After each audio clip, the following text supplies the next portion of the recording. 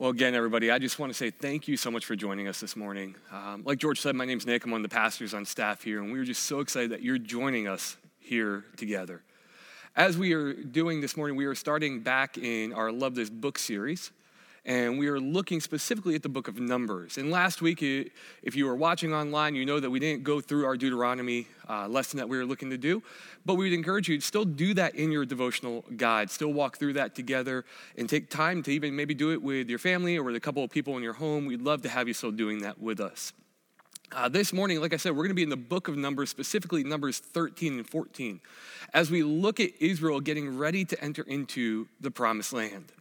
And we're going to look at the story and some truths that we can take out of it, but also some tangible applications that we have exactly right here in this moment that we're living.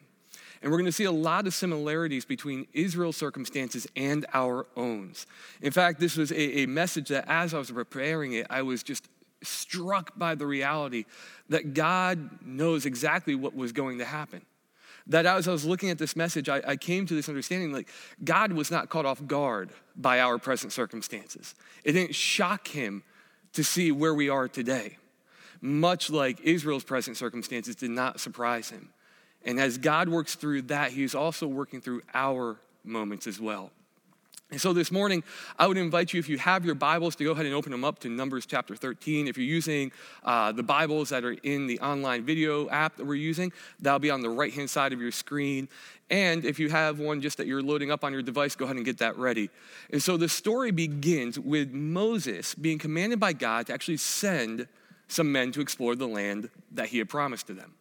God had told Israel from the very beginning, he's like, look, you are my people, I'm your God, and I'm setting up a land for you to go to. And I'm going to send you out to take possession of that land. And what we see in Numbers chapter 13, verses 1 and 2 is this, is God says to Moses, I want you to send some guys to explore the land of Canaan, which I'm giving to the Israelites. From each ancestral tribe, send one of its leaders.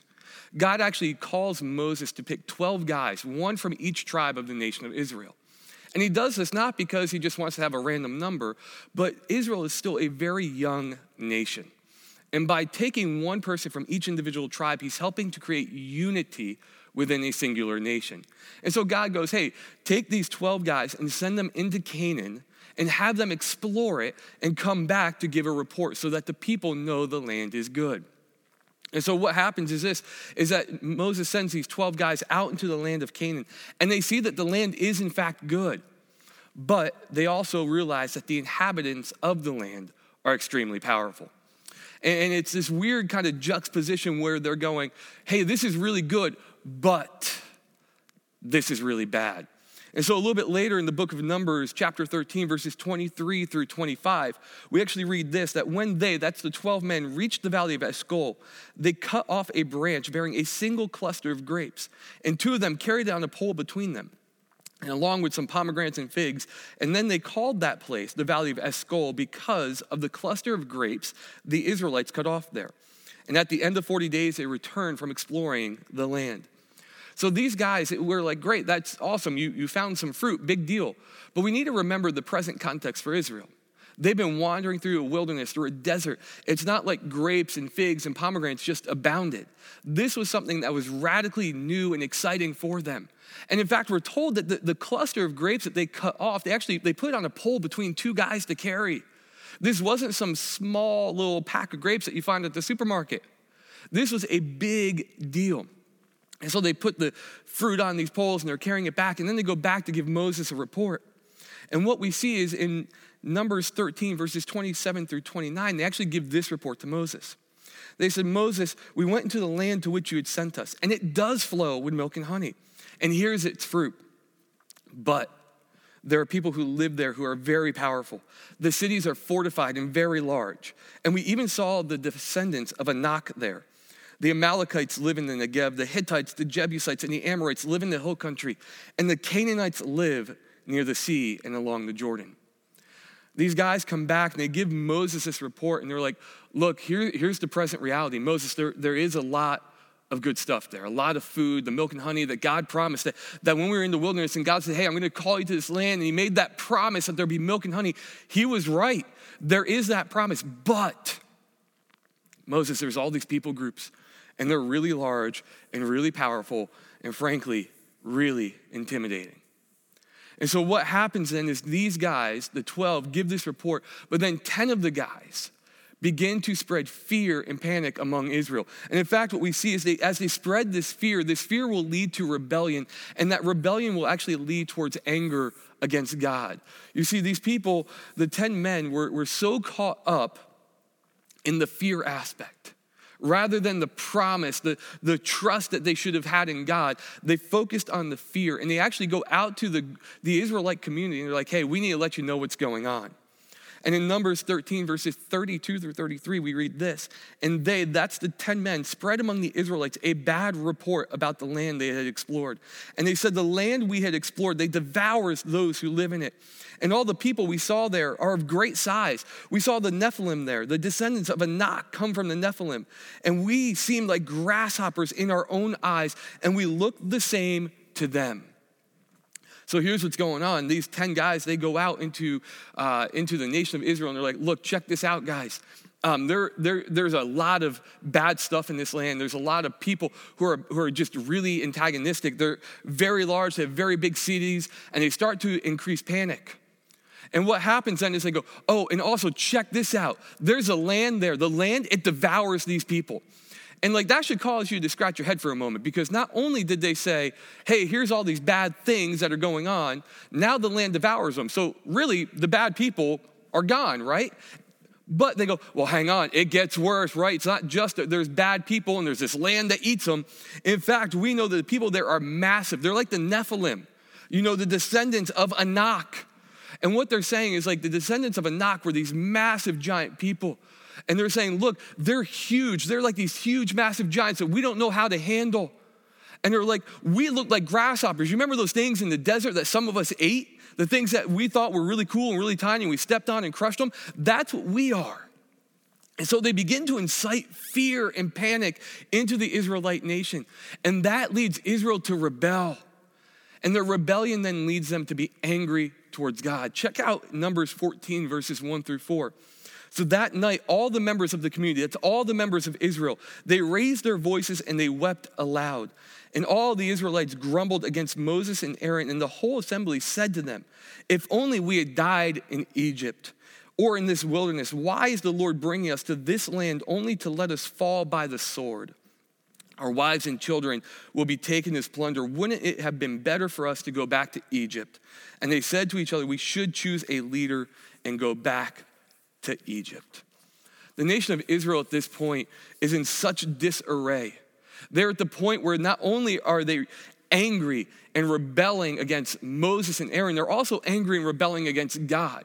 Rather than trust in God, trust in the promise that he had given to them, have faith that the God who had brought them out of Egypt, that had spared them when the angel came through and took the firstborn, who allowed them to plunder Egypt, who took them out, brought them across dry ground in the Red Sea and destroyed the Egyptian army, who saved them in the wilderness. The God who kept his end of the bargain when Israel repetitively broke it. They had no faith in that.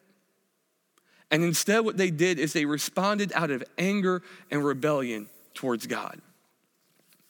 They said, no, we're not going to do this. It'd be better for us to go back to Egypt. And they actually begin to plan to install a new leader in place of Moses.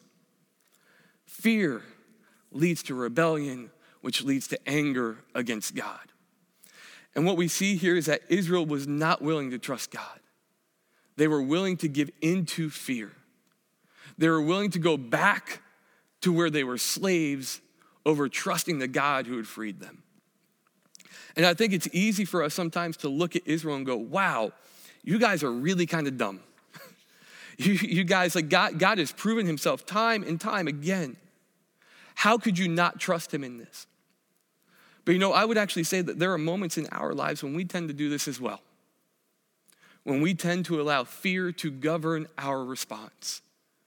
When we allow fear, not our faith. When we allow fear, not the promises that God has kept.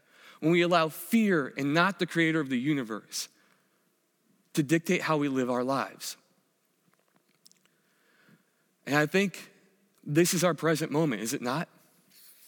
For many of us, we are living in a state of fear right now. The irony is not lost on me as I talk about fear, and we're communicating via electronic means right now. The reality is, like, there is fear in our culture. People are scared about what is happening. But we don't live in that fear. We can't live in that fear.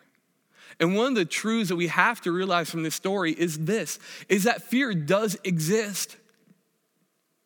But the presence of God is greater than our fear.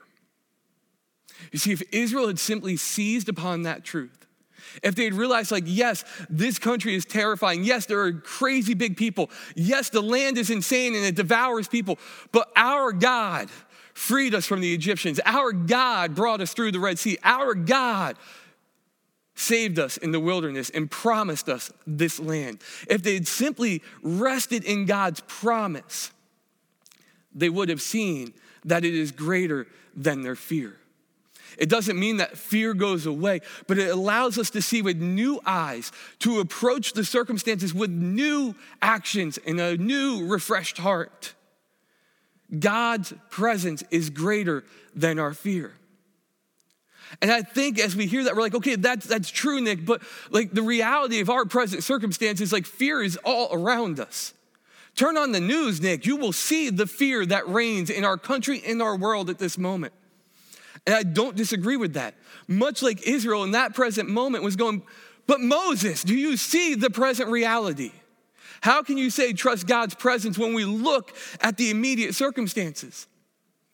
I think the second truth, though, is how we utilize the first. And it's this: we must rest in God's control or we will spiral out of control.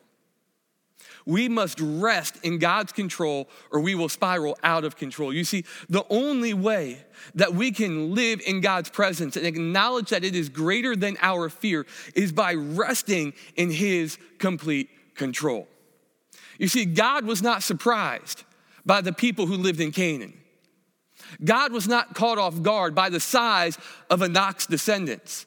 Just like God is not surprised by our present reality, and he's not going to be surprised by what's to come. You see, what God says is this: I want you to trust me. I want you to have faith that my promises are the same yesterday, today, and tomorrow. I want you to rest in the reality that I am in control, even when it seems like this world is spiraling out of it. I am in control. You see, the way that we trust God's presence is acknowledging that he has been, is now, and always will be in control of our lives, our present circumstances, and what's to come. You see, the truth of this story is this, is that God was never, ever surprised by what had happened. He just asks us to trust him in the midst of those circumstances. A little bit later in the Bible, in the book of Hebrews in the New Testament, Hebrews chapter 4, verses 9 through 11, we read this: there remains then a Sabbath rest for the people of God. For anyone who enters God's rest also rests from their works, just as God did from his. Let us therefore make every effort to enter that rest, so that no one will perish by following their example of disobedience. The writer of the book of Hebrews is hearkening us back to the nation of Israel. He's saying, look back. If they had simply rested instead of following their disobedience, if they had simply trusted in God, they would have seen the rest, the peace, the hope that he offers. And the author of the book of Hebrews is challenging us to do the same. He's saying, look, God rested. You need to rest. You need to trust. You need to have faith that God will protect and keep you in all circumstances, that he is working this out, that he knows what's going to come. Do not let fear reign, but rest in him, just as he rested himself. And I think it's easy to say, okay, these are great truths, Nick, but like, what does this mean for our present circumstance? Like, how do we actually embody this? When we're being told to stay home, to socially distance ourselves from one another, what are we supposed to do with this? Well, I think there are a couple of tangible applications that we can pull from this text. And the first one is this: is find space to slow down and rest in Christ. And for some of us, we hear that, we go, that's easy, Nick. That's what we have to be doing right now. In fact, that's what the government has mandated. Like, I'm home from work, my kids are home from school, we don't have anything going on. Like, resting, slowing down is not a big deal. But there are others of us who are going, Nick, but you don't get it. Nick, I'm a first responder, or I'm an essential employee. Nick, I work at the med center, and it is go, go, go, Nick. We are working incredibly long hours. We are exhausted when we come home. Nick, how are we supposed to slow down and rest? Well, I think for the people who are already taking that measure and being forced to slow down, let me say this. Slowing down simply and not doing everything is not resting in God. Resting in Christ is when you actually say, okay, God, I'm going to pause my life, and I'm just going to sit here for a moment, for a specific amount of time, and I'm just going to rest in you, whether it's reflecting on your word, God, whether it's singing your praises, whether it's doing a Bible study with my family, God, whether it's just sitting in silence. I'm going to do that, God. I'm going to rest in you. I'm going to give you my fears and my doubts. I'm just going to rest in you. And you're going to carve out that time. Maybe it's after this sermon is done, and after we're done worshiping together, maybe you're going to say, hey, family, let's shut off our devices, and let's do our Love This Book devotional together. Maybe it's intentionally taking one night a week to cut out all the noise and simply resting in God's promise and his faithfulness. And for those of you who are running at 100 miles per hour, and putting in all the hours with all the different things going on in our world at this moment. First, thank you. Thank you for what you do. But let me encourage you. When you come home and you are overwhelmed, when you are exhausted, and the craziness of life is just grappling for your attention, and you're going, God, what are we supposed to do? Let me encourage you as you come home to lay all that at the feet of Jesus. To come home and say, God, here are my fears, my anxieties. God, I'm exhausted. God, I'm overwhelmed. And just to put it at God's feet and say, here, this is for you, God. Please, God, help me not to have a spirit of fear, but to rest in your presence. And I would encourage you, maybe in that moment, maybe it looks different for you for how you rest. Maybe you just sit in the silence and actually just breathe and acknowledge that the Spirit of God is working. Maybe it's just singing along to your favorite worship song and just giving it all back to Jesus. What does slowing down look like for you? What does simply resting in the presence of God look like for you? The other application that I would encourage you with is this, is use your time to spread God's message. Use your time to spread God's message. And I know we say that and you go, but Nick, you have no idea, we can't. Like, we can't go out, we can't high-five people, we can't go into their homes and have Bible studies. Nick, I can't run up and hug people like I used to. I know, me either. And for some people, they're rejoicing that you can't do that right now. But here's the thing, and I want to say this, okay, because you need to hear this. Just because our rhythms have changed does not mean the message or the mission has changed. Let me say that again because this is important. Just because our rhythms, our way of life has changed does not mean that our mission has changed. You see, we are still called to be ambassadors for the kingdom of heaven, are we not? We are still called to be people of God. We are still told that we need to love others as Jesus loves them, regardless of what's going on. Yes, the rhythm, the manner in which we do it may change, but the mission does not. We are still called to live with Jesus, love like Jesus, and lead others to do the same. So again, no, you're not going to run through your neighborhoods and hug everybody you see walking their dog who's trying to keep their distance. But maybe what you're going to do is go for a walk as a family in your neighborhood and pray for the homes that you see, for the families inside. Maybe as you see that person walking their dog, maybe from a good and safe distance, you go, hey, how can we be praying for you today? And see what God does in that moment. Or maybe it's you going around your neighborhood with note cards saying, hey, I'm going grocery shopping. I'm going to brave the crazy. Can I get you anything? I'm going at such a time. Here's my cell phone. Text me what you need. I'll be happy to pick it up for you. Or maybe it's this. Maybe you as a family say, hey, we're going to start writing letters to our communities, to our firefighters, our EMTs, our police, our first responders saying thank you We're going to write letters to our nursing home, to the people who can't have visitors saying, we love you, we're praying for you, we want you to know we are here for you. Maybe it's encouraging people at our med center and finding ways by calling over and saying, hey, what can we do to bless your community? Or perhaps maybe it's saying, hey, we're going to establish a blessing box in our community. And some of you know what this is. You get a box, you say, hey, we're going to put items in here. If you need anything, take one. If you can leave something, leave something. And maybe it's taking it a step further and saying, hey, on the side, we're going to leave a box where you can slip in your prayer requests, your needs, and we want to be able to pray for you and to see if there's a way that we can further help our community. The mission hasn't changed, folks. The rhythm has. So how can you minister to your community in times such as these? Folks, we are not stuck. Israel was stuck in the wilderness. All they could see was the fear. We are called to be people of action, people who move and take the message of our Savior to those in need. How can you do that? Hebrews 4, the following verses 12 through 13 say this. For the word of God is alive and active. Can I get an amen for that? That no matter our circumstances, the word of God is alive and active. It is sharper than any double-edged sword, and it penetrates, even dividing soul and spirit, joints and marrow. It judges the thoughts and the attitudes of the heart. Nothing in all creation is hidden from God's sight. Everything is uncovered and laid bare before the eyes of him to whom we must give an account. Folks, God knows what is going on. He is not surprised nor caught off guard. He understands our moments, our circumstances. And he says, you know what? My word is still true. My promise is still true. My salvation is still true. The word of God, no matter circumstance, is alive and active.